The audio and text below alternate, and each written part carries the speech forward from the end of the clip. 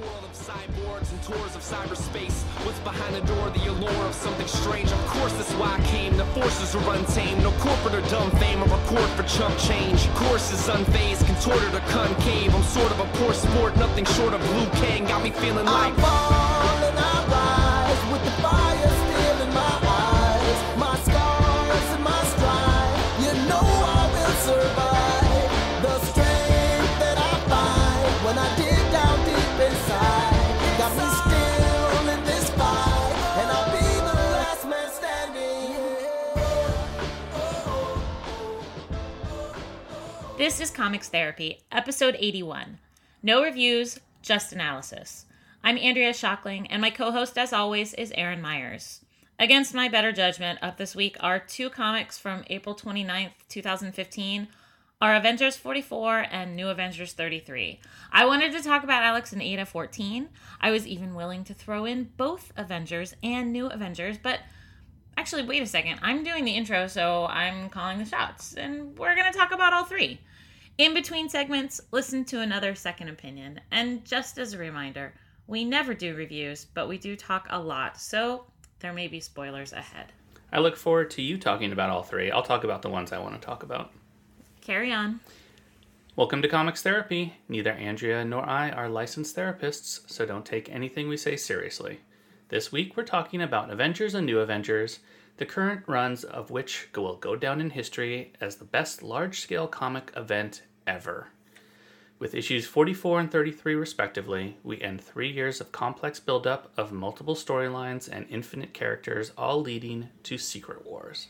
And in contrast, we're also going to talk about Alex and Ada 14, which is about as different from an event comic as you can get. It's understated, it's emotional growth between primarily two characters. When Aaron suggested the theme be There Can Be Only One, a tongue-in-cheek reference to a single Earth left in Avengers, because he's hilarious, I countered with It Takes Two, or 3, or 4, or 27, because there's plenty of room for all kinds of comics, you guys. Let's dive into these two polar opposites and see what we see.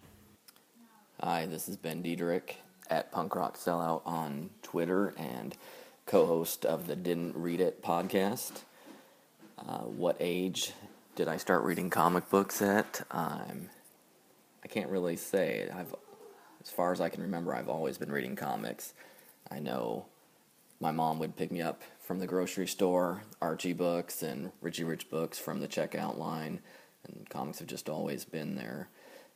X-Men books, Batman, always been there. One thing I do vividly remember, though, was picking up the first black and white Teenage Mutant Ninja Turtles from a comic book store in Eagle Rock, California. So, although that wasn't my first comic book, it's the first one I really remember. Each episode, in between comic segments, you'll hear one listener answering a series of questions, sharing his or her favorite comics, creators, and more. We call it a second opinion. If you'd like to play along at home, you can leave your own response for us to use on a future show. The prompts are on the website, comicstherapy.com. You can call, Skype, or email your MP3 to us. Remember to read comics responsibly, kids, and always get a second opinion. In between shows, you can find me on Twitter at Andrea Schock and Aaron at Aaron Myers. The show account is at Comics Therapy. Aaron, we are not talking about Avengers Age of Ultron yet because not everyone has seen it, but you can gloat for exactly 6 seconds because you saw it before I did. Okay, can I silently gloat? That's what I do the best. No, dude, you don't silently gloat. I don't think that you know how to silently gloat. Oh, I silently do gloat. Is about showing up how much better you are than I am. I do it so much better silently, though. That's a lie. No, you just don't hear it. You type it, though. That's like basically the same thing. You're drawing an odd distinction there. I'm proud of you for seeing it. I look forward to talking to you about it. Just not right now. Yeah, that's fine. Okay. I'm over it. Anything else? I saw it. I'm over it. Are you really? I mean, yeah, I'm sated now. I can move on. Okay, cool. Did you have a scary, scary horror trailer before yours also? No. Dude. I mean, you saw it in the morning, yeah? 9:20. Okay. So I went to an evening show, and there was a decent number of kids, right? It was like 8:30 show. And there was a horrible horror trailer beforehand. It was like the second trailer. And I was really scared, and I was super sad for all the kids. I'm sorry. It's fine. We can talk about comics now. Yeah, this isn't a horror podcast. Nah, shut up. We're recording on the morning of Free Comic Book Day. Yeah. Are you gonna do anything for your child for Free Comic Book Day? I already did all the things for my child for Free Comic Book Day. Really? It's 9:00 in the morning. I know. You've already gone to the store and everything? No, but I got my book sent to me. Yeah, that's not the same. It kind of is. I would rather take him not today. And he gets like a fucking pile of books in the mail every week. So he's like not lacking anything to read. You are teaching your child to kill the local comic book store. I guess I sort of am. How terrible. What an awful legacy you're leaving behind. Yuck. You just made me feel super terrible about my choices. So yeah, fine. We'll go into the city and we'll go to Mission Comics this afternoon. Cool, thanks. I was planning to go tomorrow, but thanks for guilting me into going today. Well, I mean, I'm not guilting you. I'm just showing you what a terrible person you are. Yeah. Actually, I think it would actually be better if I do go tomorrow. I mean, I guess the whole point of today, though, is to, like, everyone kind of go out and support the retailer and, get books and buy books and everything else. Absolutely, and I love all of that, and I'm all about supporting my retailer. In fact, I support Mission Comics through their Patreon because that's how much I enjoy them. However, I didn't necessarily want to deal with all of the people today. Yeah, but that's like saying, well, I don't really want to go to the Gay Pride Parade and show our support today. I'll go out there tomorrow after everyone's left. I cannot believe you just used that particular analogy. I was just thinking San Francisco and Mission Comics, and I thought of the Castro. Fine. So what I'm saying is, if you don't go to Free Comic Book today, you hate gay people. I'm going to ignore that. And instead, I'm going to say this about Free Comic Book Day. I think it is fantastic, but I don't think that it is for us. It is not for people like you and me who spend a lot of money on comics and who already celebrate comics and who give comics to other people to help them enjoy comics as well. It is to help encourage new readers and young readers, and all of that is amazing. And yes, do that. But if you are already a frequent comic reader, and I don't know, maybe you are because you're listening to a comic podcast, then instead, this is about like celebrating your store and buying extra stuff from them and thanking them for being awesome, and then getting some books that you're going to share with people who maybe haven't started reading comics yet. Or, going there as a comics expert and helping your store out by sharing your love of comics and maybe introducing new readers who might be showing up just for today. Yeah, but I'm not going to go to my store and do that. I'm not going to, like, step on their toes in that kind of weird way. No, I'm not saying you do that, but I've often been, for Free Comic Book Day, like, if you're there and people are looking at stuff, and I've heard them say, like, to, maybe somebody they're with, like, I don't know what to get. It's nice to then point out, like, or help them with their reading experience. That's true. That's true. You are an ambassador. Nice work. Yeah. I have been doing that like on a micro level. I've been giving comics out to a lot of people and like lending them to a lot of people. There's a bunch of my regulars at the coffee shop who've borrowed comics from me, and that's kind of cool too.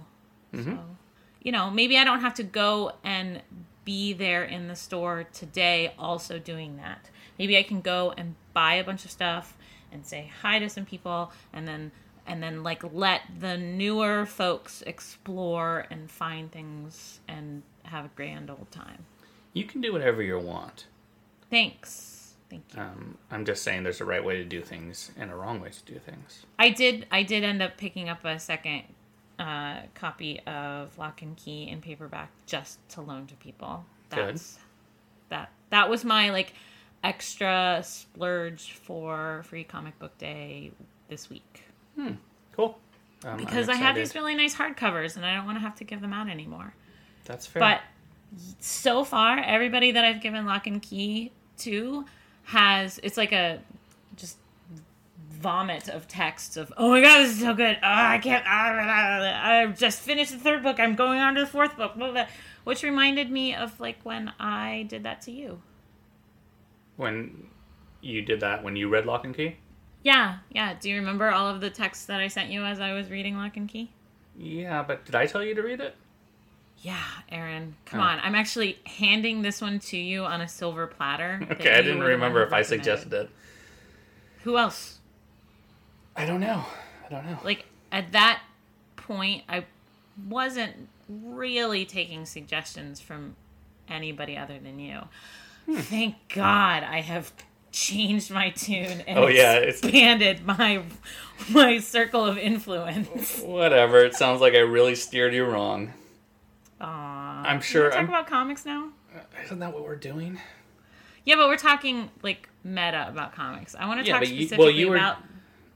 But you were just talking about how much you dislike Free Comic Book Day, and I wanted to talk about how excited I was for it to take my son and share my love of comics with him. I didn't say dislike at all. I think Free Comic Book Day is amazing. What makes me sad is when comic book readers kind of go crazy and they monopolize all of the free comics for like what reason exactly, and they don't recognize how much the stores have to do for Free Comic Book Day, and they don't see the opportunity to encourage new readers.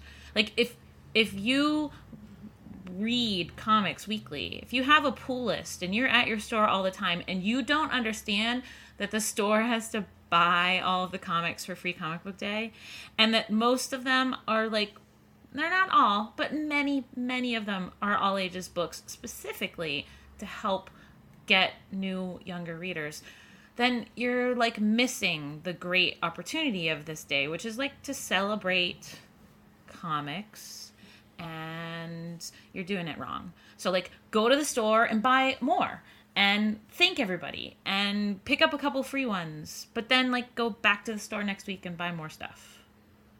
Okay, that's fine. We can move on now. Thanks for turning it into a fucking soapbox. You always make me do that. I don't think so. You can blame me all you want. It's your words, not mine. Okay, now let's talk about comics. I read my comics 99% digitally now at this point. The iPad is a great way of reading them. The colors show up vividly, and you can't beat how easy it is to grab them whenever you feel like.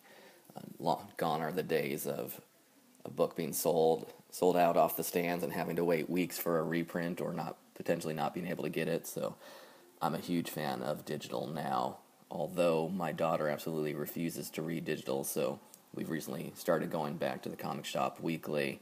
She has a pull file set up, and she gets about 10-15 books a month there, so print has come back into my life at this point. So I do really enjoy the shop we go to, Nuclear Comics, in Lake Forest, California. It's a great shop, friendly people, so I do enjoy it, and Cammie loves it. So our first books this week are Avengers number 44 and New Avengers number 33, both written by Jonathan Hickman.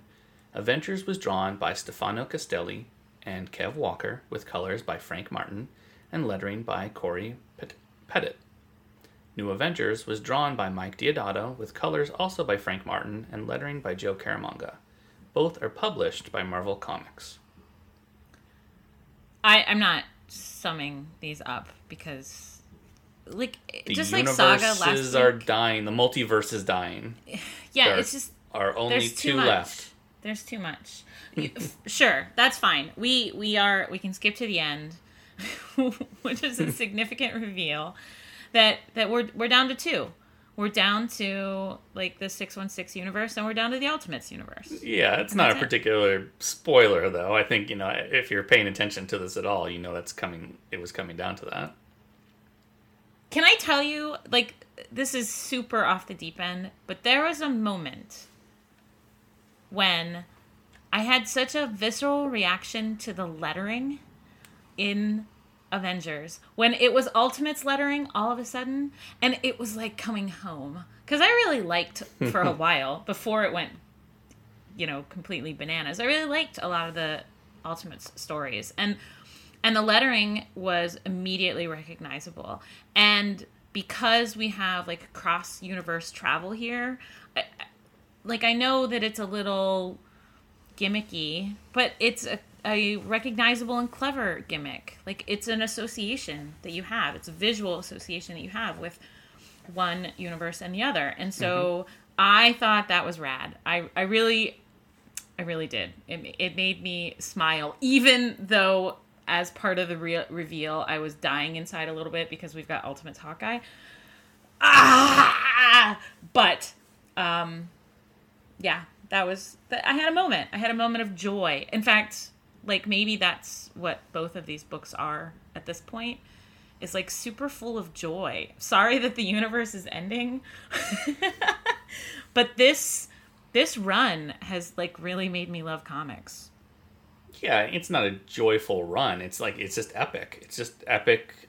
It's it's how expansive I'd want an Avengers book to be. Like, as well crafted as it is, and I know, and as well loved as it is, Bendis' run of Avengers is kind of like some of my least favorite stuff. Is it mostly because it's talking?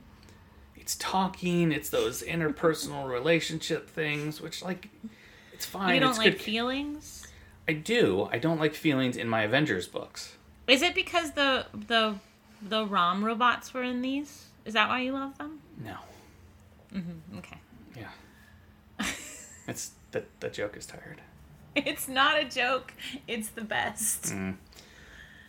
No, I mean, it's weird because it'll be hypocritical too, because there are probably times where I would like, I don't mind that writing, like, it's good. It's just in terms of what I want from an Avengers series is having all of this. Because I enjoy continuity in Marvel and DC books a lot. Is that what it comes down to? Is it the fact that we're talking about characters with decades of history and to shy away from that when you have such an ensemble based story is like not as fulfilling for you? Well, to me it's like the Avengers and New Avengers books are the glue, like the framework for the rest of the Marvel universe, if that makes sense. Okay. No, it totally makes sense. Like, those books should be the books that deal with what is happening, everywhere. And then ideally, the solo books and the other, like, miniseries and other spin-off, like something like a Young Avengers, something like that, should all be playing off of whatever the major framework is. So what happens when you have solo books that aren't touching on the stuff that's happening to characters on a more like universal level? And there was a specific example this week because we all kind of talked about the Superior Iron Man story, and Tony hooks up with a guy. Cool. Tony's bi. I'm not surprised. Nobody else should be either. That's great. But that's Superior. Well, hang on too. Like that. Wait. That's adding a lot of context to something that was never described or put into the book. Okay. Here's my point. Superior Iron Man. Like, how does that solo book, or how does any, pull it back a little bit, how does any solo book fit in with the bigger stuff that's happening in Avengers and New Avengers? Like, I'm trying to look at this objectively, even though it's not going to be successful, but as objective as possible for a reader who's, like, not entrenched in what's happening in those two flagship books. Like, we have friends who are not reading Avengers and New Avengers, but who read quite a few other Marvel stories. How do you reconcile those two things? How do I? For me, they're... Global eye. I think typically Start with you and go bigger. Sure. Editorially, they try to loosely keep the time frames of the solo books to coincide with major events that are taking place, in Avengers, or just whatever, the event is going to be. I would prefer it to be more closely paced timeline wise, but I know I know that just doesn't work with how, you know, release schedules and everything else have to be. So there's some suspension of disbelief in terms of time and everything else. There's a shitload of suspension of disbelief. Yeah, I don't think that'll ever change though. Just like I'm okay with that. You kind of have to look at the solo book as a different, you know, it's just a different kind of almost like timeline for than anything that's happening in the major event books. But then, Aaron, how do you, like, I'm pushing back just because you dropped the C word. How do you say different timeline and also continuity? Well, I'm telling you how it is. I'm not telling you how it should be. Like, I think the best way to do it would to be like, okay, this is what's happening over the next 3 years. You know, this is what Jonathan Hickman has laid out for the Avengers universe leading up to Secret Wars. Mm-hmm. Plan accordingly. You know, you don't think that that's exactly what they do? They do, but it's a matter of if the writer still chooses to ignore that or to write to it. You know, I don't have a problem with like micro and macro level stories, especially with characters that can be borrowed, you know, at will. I think that, and I've said this before, that a lot of the street level stories are the ones that are so appealing to me. I like the character driven stuff. That's why so many of the books that kind of jumped on the Hawkeye bandwagon were initially super appealing. That's a one-trick pony. It's gotta be more than that. We can't have every single book being a Hawkeye book. But I think that there's room for both. I don't know how I feel about things being so different sometimes. I like both of them. I just don't know. I don't know if I can reconcile. If it was up to me this last year, like if I were like doing like the hindsight now of things that came out, like that whole Axis storyline would be cut because it's superfluous. You know, it was a agreed, and it made thing. things extra confusing. It made things extra confusing. It didn't serve any purpose. There's a much bigger event going on that this is kind of ignoring. It really should, everything cohesively should have been building towards Secret Wars. Like the micro books, the solo books should have been exploring what's happening with that person as these gigantic things are going on. Not, oh, Tony's, you know, dealing with extremists and, you know, turning everyone beautiful and everything. Well, you know what? Also at the same time, Tony's dealing with the collapse of the multiverse. It's like, you know, that stuff doesn't make any sense. For months he's been locked in a box. No big deal. Right. I mean, you know, it's like, so they're not the same characters. It's like a what if story in a way. It is. That's where I blame editorial of allowing those kind of storylines to go on, where there should be here, you know, if they hire a writer to do it, say, this is the pitch we need from you because this is what's going on, so you need to write a series that deals with that. I would probably have not articulated it quite like that, but I agree that Axis just made things super muddy. Yeah. I mean, all of the little mini events, as soon as we started treating Avengers and New Avengers as one long event book, it helped me understand, it helped me appreciate it more. It helped me understand how to read it better. It's actually even more than that. It's Fantastic Four leading into Avengers and New Avengers. Like, it's really been like an 8-year event. Huh. Yeah. Okay. If Marvel had entrusted Hickman with architecting the Marvel Universe in this time and allowing things to be cohesively, you know, written, like that is like my dream for Marvel and DC books. Mm-hmm. You know, to have a kind of a unified vision for how the whole universe is playing out. Mm-hmm. Like, that's how it should be, but things are so disconnected and siloed sometimes that, or, you know, it's like, go ahead and, you know, just kind of write this and it'll be fun books. And I think that's how a lot of readers end up reading, just because that's what, you know, that's the maybe a better way to read it. There's a lot less disappointment. So, like, don't follow the way that you do it. Don't be 'cause emotionally invested because it's not going to pay off. Like, I choose to ignore the stuff that just doesn't fit within the story. Right. I mean, I might still read it, and it just has nothing to do. Like, we could talk about Superior Spider-Man. Like, it has nothing to do. That's not Iron Man. It has nothing to do with what's going on right now. Wait, Superior Spider-Man or Superior Iron Man? Iron Man. Okay, got it. Yeah. Yeah,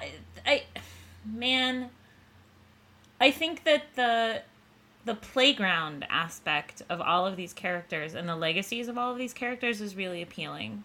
I mean, like Cartosia Tales, the anthology, where you have a set framework and you have the creativity is kind of like up to the individual creators to like dabble and play and borrow characters, but there are rules that you have to follow, and it's a very small version of something as epic and expansive as the Marvel Universe has at its disposal.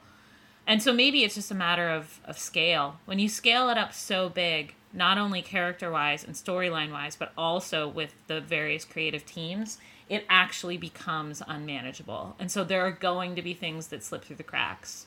And that's where I mean, I guess like, the continuity watchdogs kind of flip out. But you're being an apologist for a company that is built around building a universe, and to say that it becomes unmanageable. Well, I'm trying to understand it. You're saying it becomes unmanageable, and I think that's BS. It doesn't become unmanageable. You just have to have the proper management in place. I think that you're underestimating the logistics behind something like just what's happening with Avengers and New Avengers, and like not even getting into how it trickles down to all of the other titles. And I mean, I know you read previews and like, surprise, guess who's started reading it too. I can't make like sense of the solicits leading up to Secret Wars at all. And I'm actually reading a lot of those books, but it is not a friendly environment to try to navigate as a new reader. Holy shit, not at all. But even as a comfortable with Marvel reader, it's like not a welcoming, like, hey guys, this is going to be a super fun story. It's just like fucking chaos. Yes, but it shouldn't be. Like, because Secret Wars to me feels like it's the first event that has actually been planned, like, properly, as opposed to... When you say it shouldn't be, are you saying it's me or them? It's them. Because Okay. because how it should be is that they've known this has been the plan for 3 years. Mm-hmm. You know, so it should be that at this date, this is when Secret Wars begins. Your stories should end at that point and be ready for it, not just Right. issue 14, Secret Wars tie-in. Like, you know, it's like, no, there'll be some hiccup of, oh, well, the multiverse collapsed, and now back to our regular, you know, scheduled story. Right. It Yes. should all end up there, but should. that and it's not an impossibility. It's poor editorial. Man. Okay, if I'm an apologist, you are, I don't know, what is the word for just somebody who hates everything? I don't hate everything. I just expect good production from billion-dollar industries. I guess. So I think there are aspects of that company, and there are things that have been executed really well, while trying to maintain this kind of crappy status quo of letting things kind of play out on their own, you know, and people to explore characters kind of in a bubble. But they're not bubble stories. They're tied into a major universe. But there's something inherently appealing about being able to explore a character on that level. I mean, that's why I'm going to make you talk about Alex and Ada in contrast, because that's entirely what is happening in that book. And so Absolutely. I wouldn't want to lose the moments with the individual characters in both the solo books and like as it has been possible in the larger like flagship titles. Then it's just spectacle. Yeah, that's all. That's fine. There's ways to do that. Okay. I don't want to turn this into like a prescription. I want to hear more about like what it is that you love about, like, why is this the best event ever? Times infinity, forever and ever and ever. Well, because of at least what's happening in these books, how cohesive they have been, and the build up to where we are now. Is it just because it doesn't happen very often, and so you're like half acknowledging it, half, you know? But it's been so well crafted. Like the writing and the storytelling has been so well done. Like we really have taken out Avengers World from this too, which didn't come out this week, but that is another Avengers book that, even though it's a third tier Avengers book, it ties in and enhance the story so much. Yeah, for real. It's like filling in a lot of the character moments and the kind of background stuff. And it is firmly within this event. Mm-hmm. Absolutely. More so than you know, Captain Marvel or Hawkeye has been. Yeah, or Iron Man or... Right. You know, Spider-Woman or anything like that. So is it just the scale that is so appealing to you? I mean, it sounds like it. I'm trying to take what you're saying and like I guess repackage it so that I like many of the solo stories for their storytelling, but I like being able to take all the aspects of Marvel that I love and make them in a big space, multiverse, universal, you know, etc., with such a kind of a depth of sci-fi to it. Like, you know, it's just all the stuff that I nerd out about. Is there another universe that has like a similar breadth and depth of appeal to you? I'm trying to think of another. I've always been a Marvel fanboy. Right, I know you have. But like, does Star Wars or Star Trek? Because those are the two other ones that have like longevity of storytelling that I can think of. Although it's about half as long as Marvel's universe has been in existence. But it's really hard for me to equate movie and TV properties and comics for whatever reason. Like we've talked about in the past how it's really just hard for me to read like Star Wars comics or Star Trek comics and enjoy them the same way I do the movie and the TV shows. Yeah, and I think it's fascinating. Like, I don't understand why that is. I don't know. It's just how, like, it's the silos in my brain of, like, one being print media and a way to enjoy it that way and a way to think about it, and the other being a visual, you know, like just a motion picture medium, and how it just got kind of filed away for me. I'm trying to think of it as, like, how do you immerse yourself in this universe so thoroughly? Because that's what I hear you talking about when we talk about Avengers. It's like Aaron gets to sit, like, nestle down in the midst of the Marvel universe and just kind of watch it unfold around him, and in a way that is like truly epic. And I don't think that there are too many other like intellectual properties out there that could even come close to having the range of options to be able to do that. Star Trek and Star Wars are the only two that I can think of.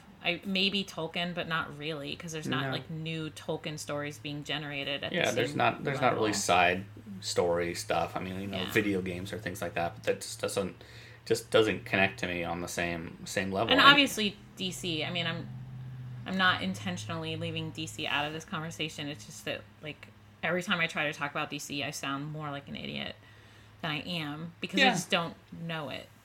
I mean, I know DC just fine. The events do not appeal to me in the same way. And they're different types of characters, and DC, I mean, now this is a different discussion, but because to me, DC just has an identity crisis of epic proportions. Okay, so let's table the event part. Let's table use of the word epic and use of the word universe and all of those like big picture comics. And I don't know, let's make it a little bit more intimate. Can we talk about Alex and Ada? My absolute favorite current title right now is Deadly Class by Rick Remender and Wes Craig, published by Image Comics. There's just everything is perfect to me in this book, between the writing, Wes Craig's amazing panel layouts, and the art, the characters, the storyline. It's just great. It's everything I could ask for in a comic book. Picking a second favorite book is significantly more difficult. There are probably 10, 15 books that could be in a tie for second place, but I'm going to go with Matt Kint's Mind Management. He writes, draws, letters, does everything on this book, published by Dark Horse.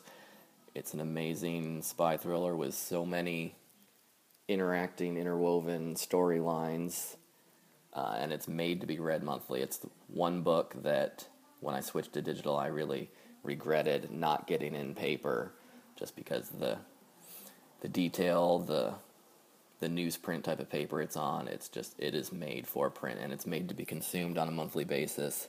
We're almost at the end of its run, and will be sad to see it go, but I'm looking forward to doing a complete reread through the beautiful hardcover. So if you haven't gotten on board with the series, go grab some of those hardcovers.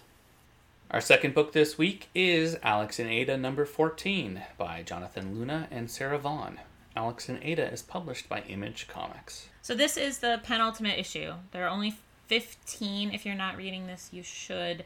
It is a very small story about a really big concept, which is, I guess, falling in love with a sentient android, basically. Or, well, the question is, what is life and what is sentience? Sure, that's like the super, super big concept here. That's like the fate versus free will, what is alive, what can we do about it, kind of big questions. Yeah. And what is freedom? What is freedom? Okay. So, honestly, like a lot of the same things that big superheroes fight for all the time. Yeah, and it's the same sort of things that get brought up, like even go back to Avengers, it's like that debate of let me kind of go on a side channel, but like the whole graphic novel that just came out, the Rage of Ultron. Yeah, I haven't read it yet. I have it, but I haven't read it yet. But the bigger conceit of that is, what is life? Is the Vision alive? Is Ultron alive? Are these robots that inhabit the universe, are they, or androids or whatever, are they living like the rest of us are? That's a common theme in any sort of science fiction with robots. Like, this is not a new thing that humanity has been struggling with. Well, because we don't want to admit that we and ourselves are machines. We're just a biological, complex machine. Dude, I don't think that's it. I don't think that's it at all. I think that's what makes people nervous about artificial intelligence. People are nervous because they're afraid of relinquishing control. It doesn't have anything to do with acknowledging, like, our identity as machines. It's about, like, we're the dominant species on the planet. If something else that we create is bigger, better, faster, stronger, smarter, we're fucked. It's fear. It's completely fear-based. I don't think so. I think it's a matter of how it's introduced. I think people are more than willing to give up their control. I mean, we do. We have. We gave up our control for convenience. And I think as our technology evolves in the real world, not even like, talking about books, that it'll just be a subtle change. But I mean, if we don't... complacent? Yeah, people are more than happy to give up the illusion of control for convenience. To an extent. I don't know. I think the general public... No, as long as our hierarchy of needs are met, where people are more than happy to be sated and to have things taken care of for them. Okay. But that's because we still, like you said, it's still the illusion of control. Like, you still feel like you're the one who's making the decision to be sated with the assistance of technology. Sure. The stories like Alex and Ada and like Terminator and like every single other artificial intelligence is actually taking over kind of fear-based stories, address what happens when that's not the case, when we have lost the illusion of control and it becomes clear that there are things happening that we don't know about. But all of those stories have the framework of being supplanted by the technology we've created, as opposed to, I think, commingling. Right. It's the singularity concept is I think the more likely outcome. Okay, so with a story like this that's kind of dealing with the potential on both levels, right? The commingling as well as the fear. There's turmoil happening, right? There are riots, there's violence, there's the kind of event-based stuff that you would see from like the outsider perspective. But in Alex and Ada, we don't really have access to that. We have it only through their eyes. And so it's a much more intimate look at their relationship, but their relationship within the confines of this kind of bigger chaos that's happening around them. Which I think is a sort of like wonderful addition to the kinds of stories that I like to read. I would love it if there was something that was just happening with two people's relationship as the events of Avengers and New Avengers are unfolding, for example. Just to bring it back to what you would rather be talking about. Well, we do have some of that. Because there's something about looking at how two people develop, like, at an intimate level as they are going through this kind of much bigger experience. That's really kind of touching and wonderful and makes you, like, I care much more and have a much more emotional response to what's happening in Alex and Ada than I do to the characters in Avengers. I care about them differently, but it makes me, there's a lot more to think about. Like, I still waver on that line of, of the things that happen in that book, that because her consciousness is awoken, and she is essentially, even though there are times where she tried to disappear from it, like, she has no other person to, Alex is the only anchor that she can, strap herself to. So do you think it's sort of like a false anchor? Or do you think that there's an authentic connection there? It's love in a vacuum. It's like if two people are raised on an island together, it's like they're going to be, sure, they'll fall in love with each other. They have no other external stimuli. That's such a bummer. Why are you ruining all of the things? No, because love stories are often kind of these sort of over emotionalized kind of events that are really about the pressures upon the people, as opposed to love blooming somehow. Wow. Just in case anybody wasn't sure, I'm the hopeless romantic, not Aaron. Well, because you're not reading the story then. I am reading the story. I'm just responding to it in a different way than you are. But all of those markers are there. Like, Alex is lonely and depressed. He went through a breakup. He doesn't really want to meet women. So his grandmother buys him this android. She's awoken. She knows no one besides him. If she goes out into the world, she's going to get destroyed.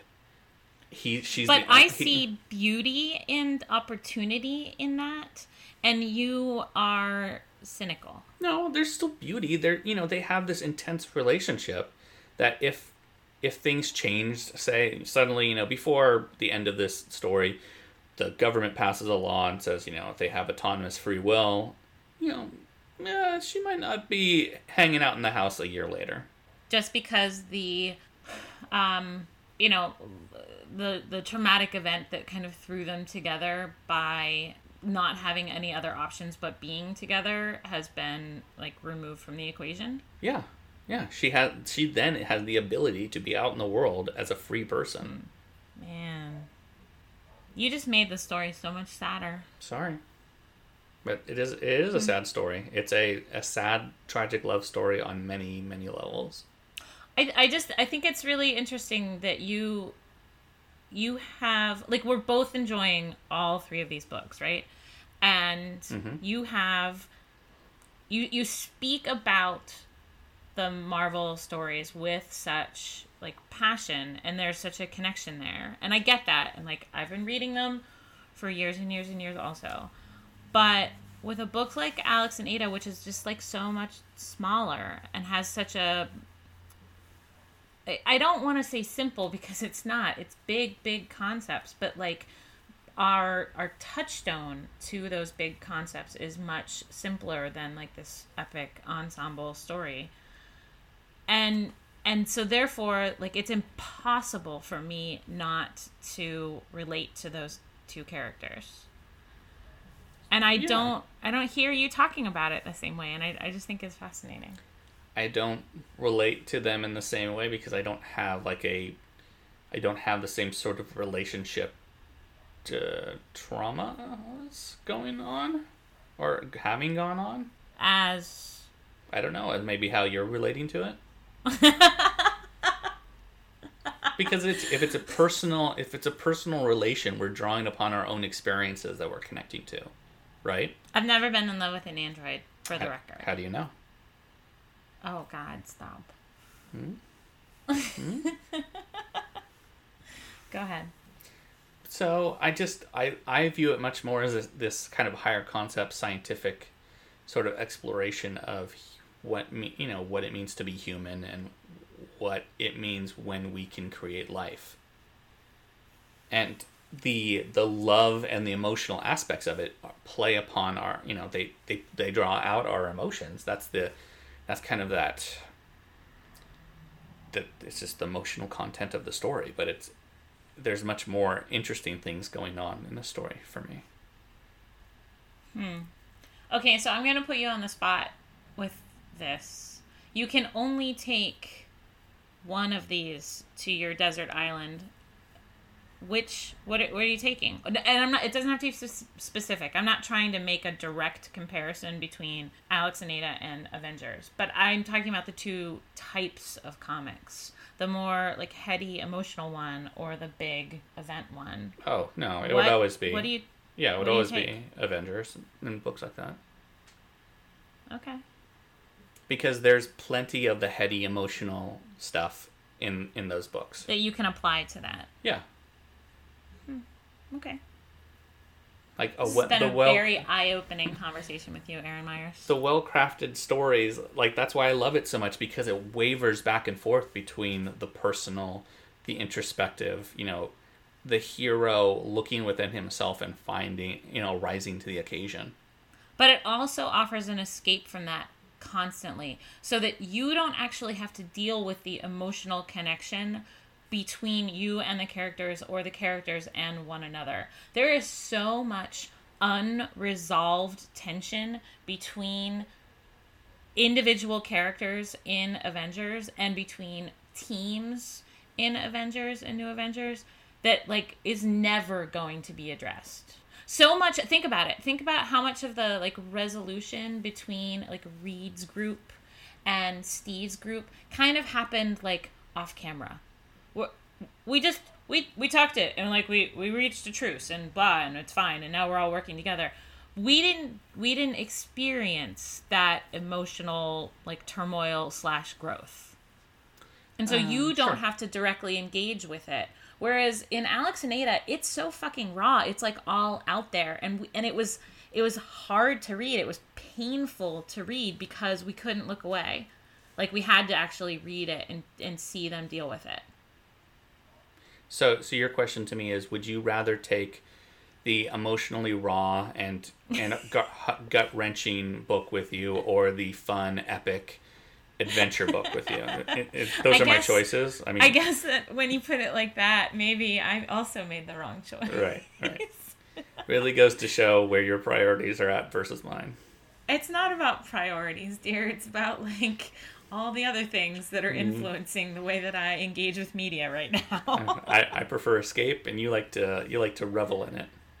Oh, No, that's the opposite. I enjoy like a escape. pig in slop. I need escape.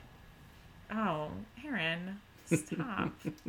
But I think that I'm like not quite trusting of just escape for escape's sake. And I think you're being far too reductive of the Avengers story. Stop. It is. There are bigger concepts and grand ideas and scientific achievements and everything else in these stories that are easy to overlook and call it just a big beat 'em up book. And I think I'm not calling it a big beat 'em up book, but you cannot ignore the fact that a lot of the like emotional battle is not like actually visible on the page. But by its very nature, like that's the genre that it is, and that's fine.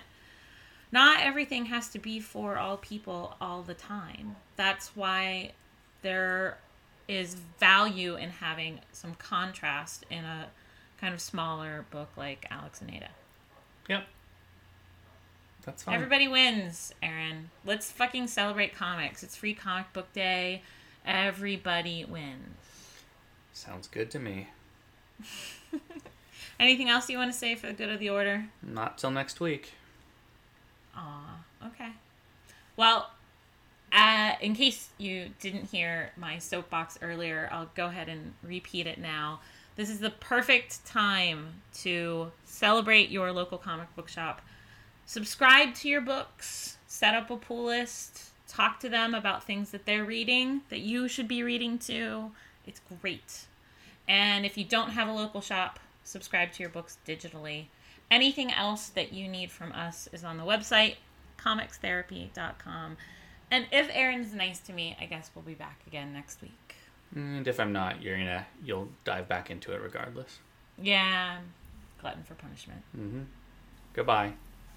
My go-to book that I push on everyone and recommend everyone reads is I Kill Giants by Joe Kelly and Ken Niimura, published by Image Comics. It's a great graphic novel about dealing with childhood and family issues and bullies and all kinds of things, and it's my go-to book that I push on everyone to read. It's an absolute tearjerker, though, so have your Kleenex ready when you read it. My second go-to book that I push on everyone is Day Tripper by Fabio Moon and Gabriel Ba, the Brazilian twins. They're probably my favorite creators. Everything they do is amazing, but this book in particular, it's just next level. It's dealing about life, death, love. It's a fantastic book, and I highly recommend you all pick it up. Thanks for having me, Comics Therapy. I wanna rock right now. I'm Rob Bass and I came to get down. I'm not internationally known, but I'm known to rock the microphone because I get stupid. I mean outrageous. Stay away from me if you're contagious, cause I'm the winner. No, not a loser. To be an MC is what I choose. Ladies love me, girls adore me. I mean, even the ones who never saw me like the way that I rhyme at a show. The reason why, man, I don't know. So let's go, cause